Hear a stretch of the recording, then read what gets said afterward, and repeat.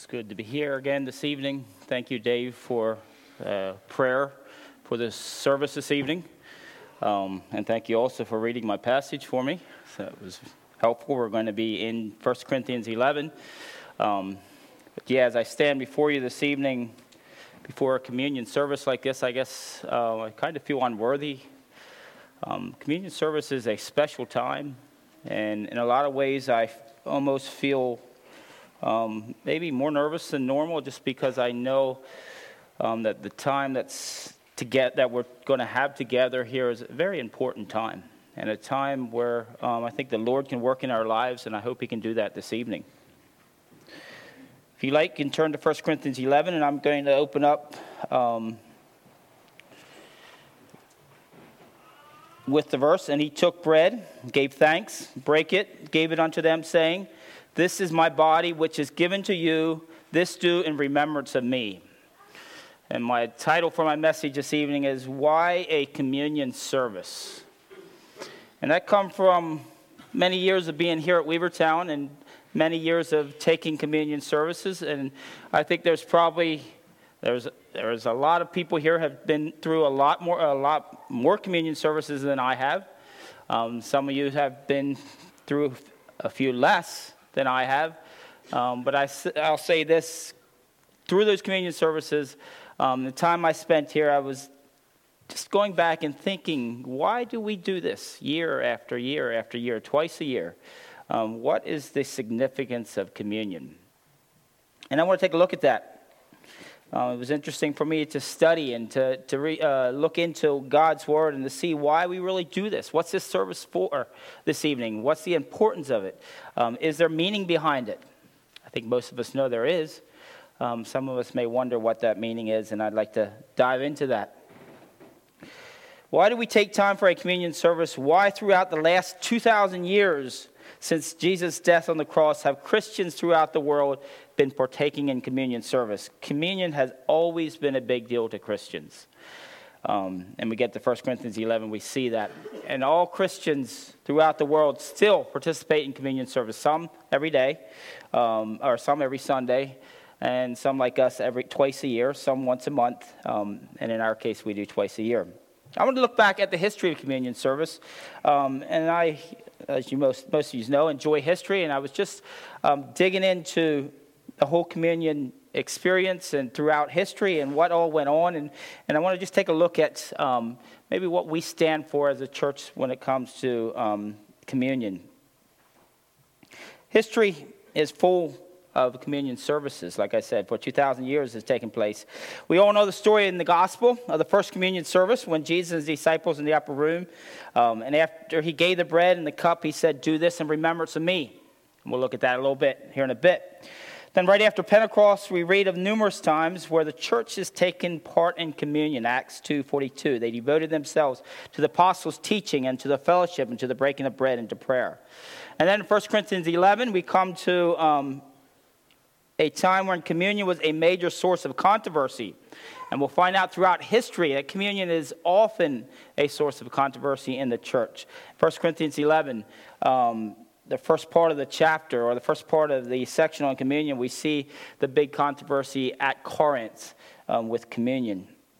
And Paul there is correcting and instructing them about the communion, telling the church of Corinth what to do. Now, during the Reformation, there's been many controversies between that time, but I'm going to move on to the Reformation. During the Reformation, the controversy of communion became a big issue. In fact, that was one of the big reasons for the Reformation. The Catholics believed in transubstantiation, and they believed that the bread and the juice literally becomes the literal body and blood of Christ. In fact, if the wafer falls on the floor, you actually drop the body of Christ. And it's all very sacred because it is the real blood and body of Christ. It's called transubstantiation.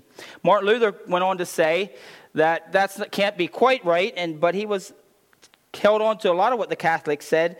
And he said he saw that communion as a sacrament, but he said the wine and the bread are not the real body and blood of Christ, but Christ literally is present in communion. He called this the real presence of Christ. So The Lutherans would believe that when they're taking communion, Christ is there in literal presence, not spiritual, but in literal presence. Then John Calvin said that can't quite be right. And he went to say that Christ descended spiritually into his presence at communion, and communion is an act of grace. And you say, well, that sounds like what we believe. Not quite, because John Calvin would say that a communion experience is a sacrament, or it's a ritual where God comes down in an act of grace. Well, we say every worship service, we believe that God's here, right? So it's no different between communion and other worship services. Communion is a sacred time, but we know that Christ was here this morning, so we don't break it down and say something special or different happens where Christ comes down here in a different way than he did before. And that was a big source of contention for Zwingli. And Zwingli said, which he, like the Anabaptists, believed a lot like we do today, that communion is not an act of grace. It is what we look at as a ordinance, where it's a special time, where we reenact. Let me read it. Zwingli, like the Anabaptists, looks at communion as an ordinance, and this is where the Anabaptist forefathers agreed with Zwingli and disagreed with the Lutheran Church. And it's actually when Zwingli and Conrad Grebel and Felix Mons agreed that we need to be different than the Lutherans in this. Later on, we find out Felix Mons and Conrad Grebel broke from Zwingli on a couple other things. As Anabaptists, we see communion as an ordinance, not a sacrament. I know I'm getting maybe a little deeper in words, but I want us to understand this, and then we'll get into why I want us to understand. Ordinances are symbolic reenactments of the gospel message that Christ lived, died, raised from the dead, ascended to heaven, and will someday return, rather than a requirement for salvation. And you say, what do you mean by that? Well, the Catholics believe you need to take communion to be saved. In fact, if you go in history, there's a lot of interesting stories in history where the Catholics would tell a whole city or group that if you don't do what we say, we won't give you communion. And there's a name for it, and I forget what the name is, actually a vocabulary word when I was in world history, that they would put it upon a whole church or a whole country or a whole city or a whole country and say, we won't give you communion. And that basically meant they would go to hell. So they used that as a control method. As Anabaptist Christians, we don't believe that it is a source of salvation for us. It's an ordinance. It's a visual aid to help us better understand and appreciate what Jesus Christ accomplished for us in his redemptive work. And like it says in Titus 3, 4-7, but when the kindness and the love of God our Savior toward men appeared, not by works of righteousness which we have done, but according to his mercy, he saved us through the washing of regeneration and renewing of the Holy Spirit. So why am I telling you this? Why do I bring history in our communion service? Because I believe, like the Anabaptist, communion should be a very practical, personal time. And I hope this evening we can make communion that.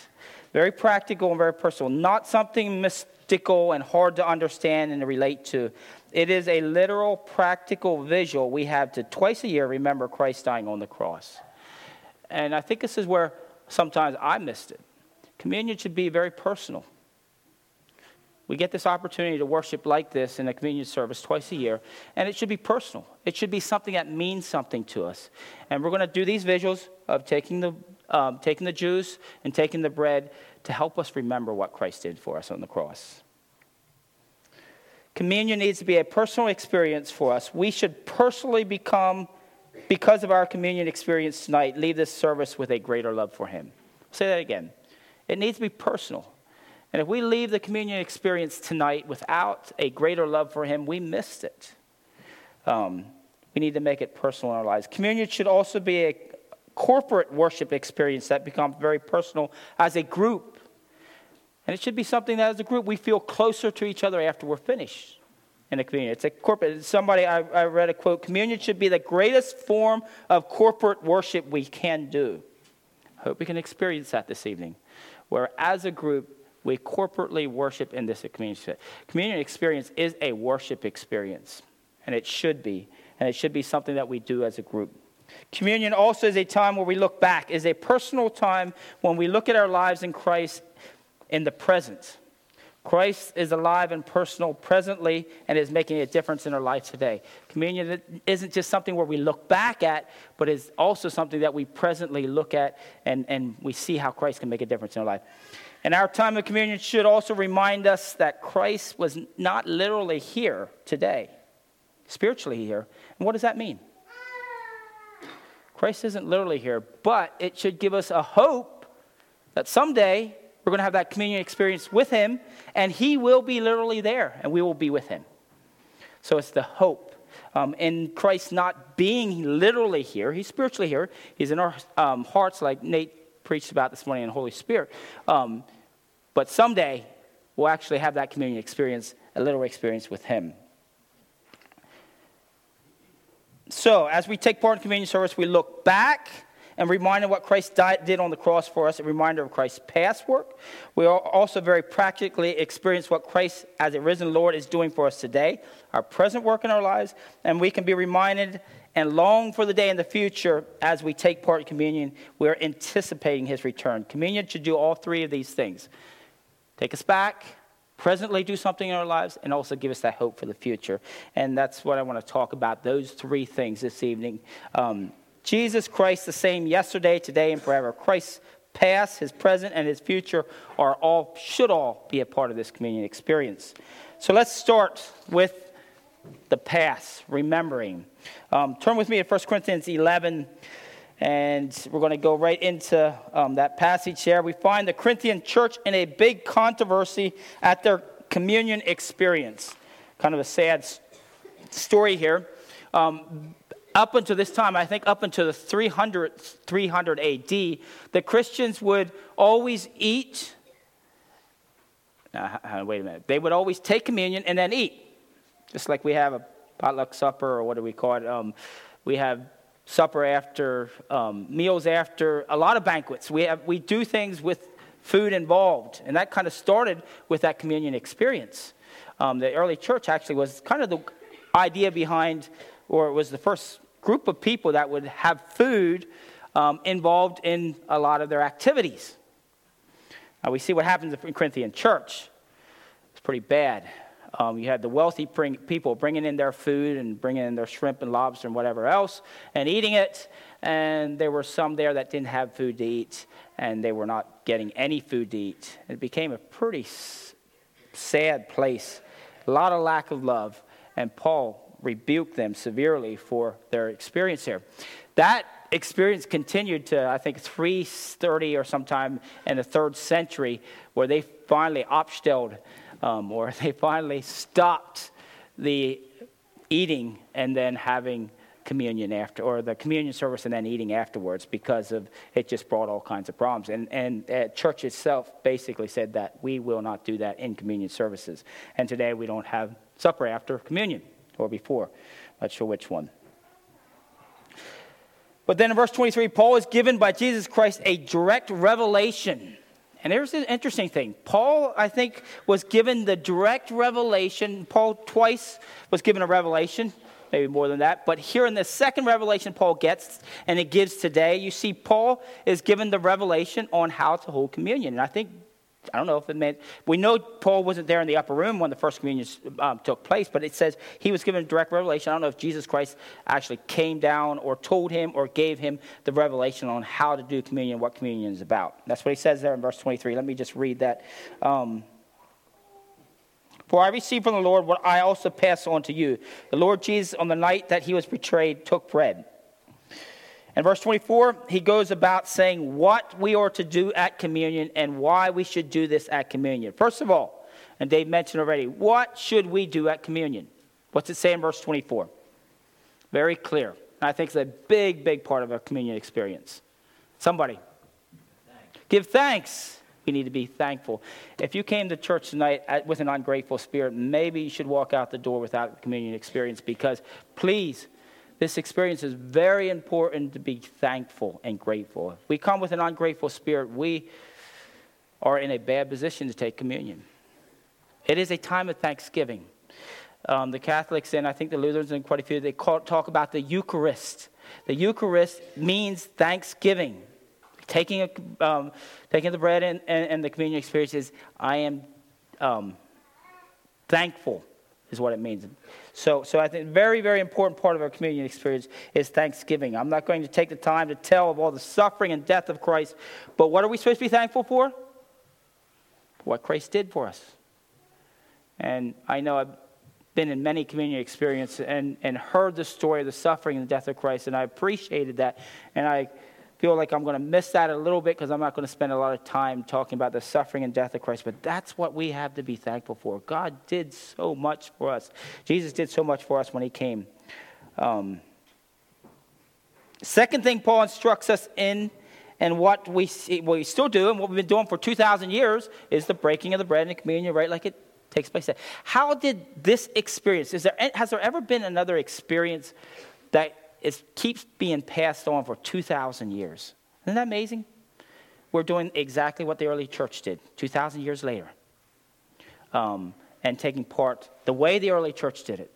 And for 2,000 years, churches throughout the world and they still do exactly what Jesus told them to do. And Paul is reminding us again what Jesus did at the Last Supper, and that we are to do this again and again and again and again till he comes back. And I honestly believe communion will keep taking place throughout the world in churches throughout the world till Jesus comes back again.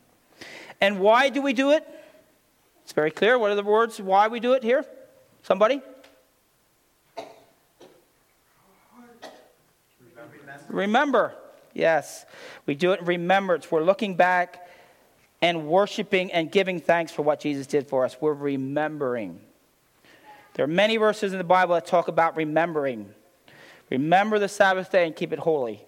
Remember the wonders he has done for you. David reminds the children of Israel here when he brought the Ark of God. Solomon said, "For remember your Creator in the days of the youth." And one of my favorite is Mary Magdalene. And we know the story of Mary Magdalene. That happened just a little before this communion experience took place. In the first communion experience, we had Mary Magdalene anointing Jesus' feet.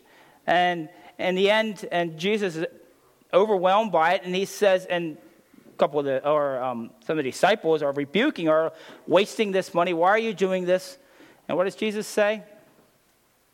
He says, he's doing it for my burial. And he says, throughout the rest of history, people are going to remember what she did.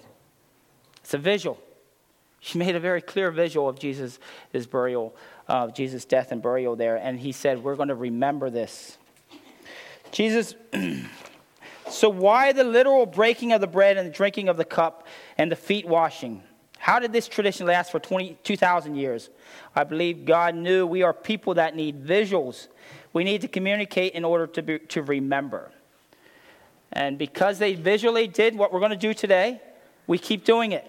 And we remember it. And Jesus does a lot of things with visuals. He wants us to remember. I was thinking about the thought of remembering, and I've been told that I remember. I've been told, I think already, that I remember things that happened before I was born. That's not possible. And basically what it comes down to, you start remembering a lot of things when you look at your old photo albums, right? I don't know if you've been that way, but you see these pictures in the old photo albums and you remember that and you kind of think you were part of that. Or you remember a lot by your parents telling you things. My wife's parents, my father-in-law doesn't remember anything till he was 8 years old. And I think some of that comes because his dad passed away and his mom didn't communicate some of those things. Plus they didn't have pictures to see it. But when you have visuals, you remember so much more. And some of it, obviously you don't remember anything before you're born, but some of the things help you remember by the visuals. And I think that's what we do today in helping us to remember. When we take the time to physically do something to help us remember, we have a much greater chance of remembering that. That's exactly what we're doing. We take communion. We take the bread, we break it, we eat it. In communion experience, we use our senses to remember what Christ did for us. It should be something personal to us, and this is something we actually do. Which, by the way, think of all the ordinances. Had a couple weddings here this year. How would it be if we'd get married and, we just go to Justice of Peace? We make a big deal of weddings. Ivan and James, Katrina, Dina, made a big deal of your weddings, right? Why? Why the big deal in the weddings? A lot of visuals took place to remember. Next year, After you have a 10-year anniversary, Ivan, and a 20-year anniversary, you're going to remember some of the visuals that you wouldn't probably remember if you wouldn't made such a big deal and have such a visual. Baptism the same way. I remember the day I was down here and baptized, and you wonder why the pouring of the water, and you wonder why you have to do a big deal in front of church. Well, if it wouldn't have been a big deal, I'd probably forgot about it or wouldn't remember very much about it. All the ordinances are visuals. Feet washing, baptism, headship covering. What's the 1 Corinthians 11, right? Isn't that where we're at? Why do women wear coverings? As visuals to remember. All the ordinances are visuals to help us remember. They're things we literally do. They're symbols helping us remember a spiritual truth that are shown by something we literally do. When we do something, it helps us remember. When we're remembering, what are we remembering in verse 25? Let's look at that. Verse 25, in the same way, after supper, he took the cup, saying, "This cup is the new covenant in my blood. Do this whenever you drink it in remembrance of me." We're remembering what? Nate talked about that this morning. What a wonderful, wonderful thing. What are we remembering? Somebody. The blood. Okay. The blood. What's it say in 25? It says exactly what we are remembering. Does it say that? Verse 25? Nate talked about it. Am I missing it there? The new covenant. Does it say that, verse 25? Am I missing it? We're remembering the new covenant. Now, if you're a Jew, and throughout history, you heard a lot about that new covenant that was about to happen. It was a great thing. And all of a sudden in the upper room, right before feet washing or the Passover, right before when Jesus was talking to and I don't have the verses in front of me, when he's talking to the disciples, he says, we should have that verse, you're about to experience the new covenant. I don't have that verse in front of me. If you go to Jeremiah 31, let's look at the new covenant. We're just spend a little bit of time here in Jeremiah 31 looking at the new covenant. This was a wonderful thing. This is something that all the Jews were looking for. And to us, it's just what Jesus did for us. We knew that since we were a child. But what was the new covenant? Jeremiah 31, verse 33. "This is the covenant I will make with the house of Israel. After those days, saith the Lord, I will put my law in their inward parts and write it in their hearts, and will be their God, and they shall be my people." The new covenant is we get a new heart, like Nate talked about this morning. "And they shall teach no more every man his neighbor and every man his brother, saying, Know the Lord, for they shall all know me, from the least of them to the greatest of them, saith the Lord. For I will forgive their iniquities, and I will remember their sin no more." Do you understand why the disciples were excited when Jesus said that? Are we as excited as they were about that, or as the Jews were when they read that? They knew what that meant. They knew, and I don't know if they knew completely what it meant, but they knew they were going to have a new heart. And I think Nate read that in Ezekiel this morning. They knew about that new heart. They knew that somehow Christ, or that Lamb, was going to wash away their sins. The Old Testament gives it fairly clear in Isaiah, in Ezekiel, and Jeremiah, and they were going to get a new heart. Are we remembering that this morning? That we have, or this evening, that we have a new covenant with Christ? That we have something worth a lot? Something that should completely transform our hearts? Communion is a time to remember. Let's go to the second part. Communion is a time to reflect and repent, the presence. Okay, so while we're doing communion, let's continue here in 1 Corinthians 11. We remember that what he did in the past, and we reflect on what he's doing for me today. This should be a very personal and practical. I remember that Jesus did for me, and this should always lead to me to adoration and thanksgiving. If we are reflecting on what Jesus did on the cross for me, we will always have a heart of thanksgiving. And of course, verse 5 or 25 there in 1 Corinthians 11. verse 24. And when he had given thanks, he broke it and said, "This is my body, which is in you. Do this in remembrance of me." Our communion experience should always result in a greater heart of gratitude. I hope we all walk out tonight with a greater heart of gratitude. When we take part in the communion experience, it should give us a heart of gratitude for what God did for us. When we reflect on what Christ did for us and understand our unworthiness because of our sins, we will also repent. Look at verse 27. We read this verse many times probably, and for some of us, this verse has been a hard verse. Wherefore, whoever shall eat this bread and drink this cup of the Lord unworthily shall be guilty of the body and the blood of the Lord. What does this mean? Let me ask you a question. Are any of us going to eat or drink the blood, or eat the bread, or drink from the cup worthy tonight? Are any of us worthy to be able to take this? Probably not. This isn't saying we need to be worthy. This isn't saying I need to drum up and I need to do everything right to be able to drink and be able to take part in communion. But it is saying, what is it saying? Let me read that verse again. 27.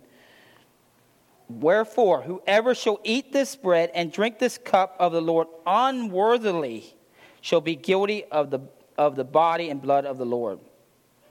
Unworthily. And what does that mean? Well, if we know none of us are worthy, how can we do this? How can we do this worthily? Well, through the blood of Christ. I think that's one thing.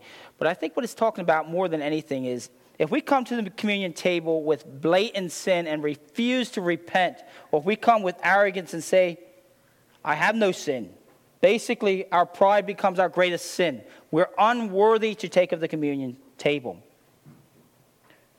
Remember, none of us are worthy in ourselves. Like it says in 1 John. What does it say in 1 John? If we say we have no sin, we deceive ourselves, and the truth is not in us. So we don't come to the table without sin as perfect people. But what does the verse go on to say? What's the next verse there in 1 John? Here's the good thing. If we confess our sins, and we're faithful and he is faithful and justice to forgive us our sins and to cleanse us from all unrighteousness. The key here is a heart of confession, a heart of repentance. We need to come to the table with a repentant heart, with an understanding that I'm not worthy, but I can take it to Christ and I can have a repentant heart. I think it's so important. As Christians, we need to be repenters. The first Christians were known as repenters. They weren't known as perfect people. They were known as repenters. So we come to the table, we ask God, say, God, I'm not worthy myself. I need you. I need to repent of the many things I've done wrong this week. I know I'm not perfect. I have sin. Like John said, if we say we don't have sin, then we're a liar. But I am repentant. And so when we come to the table tonight, we need to come as repentant people with a humble heart, with a spirit of gratitude. We need to come to the beginning table with a humble spirit, realizing we are sinners, and continue to repent our sins. We can't take our sins lightly. And I think that's what happens so often. We say, well, I just sin and it's okay. No, that's not what God's asking us. He's not saying because we sin, we just take it lightly. We take our sins seriously. We need to become repentant people.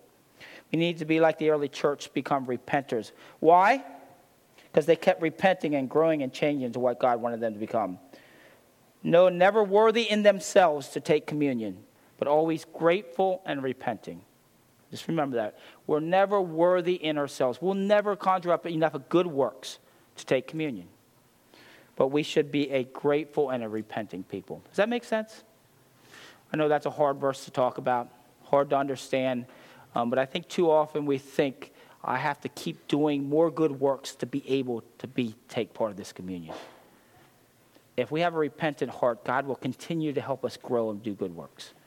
If we think we don't sin, then we're a liar. and the truth is not in us. If we confess our sins, he is faithful and just to forgive us our sins and to cleanse us from all unrighteousness. I think that's a big part of the communion. The other part of the present experience of communion is what we presently experience as a group. Communion is a corporate worship, which I mentioned just a bit ago. Most of our pleasant experiences are ones we experience as a group. And communion time needs to be a time where we, as a group, love each other and do this together. Again, not because we're perfect. And the more we know each other, the more we spend time with each other, we know we're not that, right? But we're a group who loves each other. Now, that's not what you found in 1 Corinthians 11. 1 Corinthians 11, we see right in the end of the passage here, Paul says, "Therefore, my brethren, when you come together to eat and tarry one for another. And if any man hunger, let him eat at home, that he can come not together in condemnation, and the rest will set in order when I come." I think what he's saying here is we need to be a church that loves each other. It's hard to take of the communion service if we don't have a love for each other. There's something about doing this as a group that brings us much joy, that brings much joy in Christ. And when I say as a group, I say as a group that loves each other. He did it with his group, with his disciples. The early church did it as a church. They did it as a group. Because as a group, we have to learn to get along. We have to learn to love each other. And I think Paul is making that very clear to the Corinthians here in 1 Corinthians 11. I am not the bride of Christ, the church is. And when Paul talked about the church, he almost always was talking about an individual church, not a corporate church. Communion is a personal worship experience that takes place as a body in a group. And when we think about the bread of Christ being a part of the body, I think God is just bringing that visual here because we're a part of a bigger group, the body of Christ. A group of people that love each other and look after each other. Communion can be effective personally unless we are effective relationally with those around us. And I really believe that. We can't have a good communion experience unless we are effective and love people around us and have a relational spirit of love for the people around us. We can't have a good communion experience if we don't love the brothers and sisters we're having communion with. And that's pretty important. Did you ever wonder what Judas' communion experience was like? I don't know for sure if he was there. That's a controversy. But if he was there and obviously didn't have a love for the Lord, I am guessing he probably struggled with the rest of the disciples too. I doubt if his communion experience was a good one. And brothers and sisters, if we don't love each other, it's hard to have a good communion experience. Last of all, the Lord's Supper is anticipating the great banquet or the great Last Supper with Christ. So we talked about looking back and remembering the past. We talked about the present, what we need to do in our communion experience here. And then we look at the Last Supper and anticipating that great banquet with Christ. Communion is a memorial service. We are not celebrating Jesus' birthday, remember, but we're celebrating his death day. Why? Because of what his death means to us in the new covenant, but also because of the anticipation, the reward that goes before us when we follow Christ. Because Jesus died and resurrected and has gone on before us, we can look forward to his second coming. Because Jesus died, we can look forward to his second coming. And spend eternity in heaven with him. So this time is not only a time where we presently are changing, but it's a time of anticipation, looking forward for that big day when Christ comes back. I don't believe Jesus is literally here today in our presence. I think he's spiritually here. And this is also a reminder of what? That someday, might not be here literally today, but someday we're going to have that Last Supper, marriage supper of the Lamb, and he will literally be there, and we'll be with him. So him not being here is just a reminder that someday, he's here, but him not being here literally is a reminder that someday we get the chance to be with him literally in heaven. Someday we'll have a much better communion experience that truly will be the Last Supper. But our communion experience today should remind us and get us excited about a much greater communion experience that we're going to have. So if you can't get excited about the communion experience today, you're going to maybe have a harder time getting excited about the one when we get to heaven. Revelation 19, verses 7 to 9. Let us be glad and rejoice and give honor to him, for the marriage of the Lamb is come, and his wife hath made herself ready. And to her was granted that she should be arrayed in fine linen, clean and white. For the fine linen is the righteousness of saints. And he saith unto me, Right, blessed are they which are called into the marriage supper of the Lamb. And he saith unto me, These are the true sayings of God. Someday, I believe we're going to have a bigger, better communion experience than we have this evening. And that's that Last Supper with Jesus Christ himself. Jesus said in Luke 22, he won't take communion with us till he comes back for us. That Luke 22. And he says it this way, For I say unto you, I will not any more eat thereof until it be fulfilled in the kingdom of God. And he took the cup and gave thanks and said, Take this and divide it among yourselves. For I say unto you, I will not drink of the fruit of wine until the kingdom of God shall come. And that's when Christ comes back. And that's the Last Supper of the Lamb. This should get us excited about our future. While we take communion, we should be anticipating the future. We should be excited about the great day that we're going to spend with the great marriage supper of the Lamb. The Lord's Supper is a promise of a future fellowship with all believers. As we anticipate as a church, we're reminded of the day we will do this together in a fellowship with all believers. That's also an exciting thing. I'm not saying this to advocate open communion because I don't believe Jesus had open communion. The Last Supper was with the 12 disciples, but I'm saying this, that someday there will be complete open communion to everybody who's in heaven, not just our church. It will be everybody, and that's an exciting thought too. The Lord's Supper is a reminder to us again that this isn't as good as it gets. We have a good experience tonight. I'm just going to remind you this isn't as good as it gets. It's going to get a lot better when we get to heaven. 1 John 7, but if we walk in the light as he is in the light, we have fellowship with one another, and the blood of Jesus Christ cleanses us from all our sins. We will someday get to sit down at the Last Supper and have a much greater communion experience. In conclusion, I hope our communion experience can be very personal for us today as we look backwards and remember the death of Christ and what he did for us personally. If Christ died for us, if we're Christians, and we're born again, Christ did something for us personally. And this evening, we should be able to remember that and think about that, of what he did. We should be able to look back at what he did on the cross. As we presently walk and repent and continue to confess our sins and continue to repent and experience victory in a living Christ, not because we are worthy, but because we walk in a worthy manner, we can experience a wonderful communion experience today in the present. And as we long for the future as a promise of eternal life in the presence of our literal Father and Savior, Jesus Christ, we can long for the day Jesus is going to come back. I just want to read what we sang this morning or this evening. And I think it did a good job of just telling our communion experience, or telling what our communion experience is. If you want to open your songbooks, 279, we're not going to sing it. I'm just going to read it. You can read with me and meditate on this before we come to prayer. Man of sorrows, what a name. Man of sorrows, what a name for the Son of God who came, ruined sinners to reclaim. Maybe I'll wait till you get there and meditate with me as I read this. Bearing shame and scoffing rude, in my place condemned he stood, sealed my pardon with his blood. Hallelujah, what a Savior. Now that was what we're remembering, the past. Guilty, vile, and helpless we, spotless Lamb of God was he. Full atonement can it be. Hallelujah, what a Savior. That's the present. Lifted up was he to die. It is finished was his cry. Now in heaven exalted high. Hallelujah, what a Savior. When he comes, our glorious King, all his ransom home to bring, then anew this song will sing. Hallelujah, what a Savior. Let's kneel together for prayer.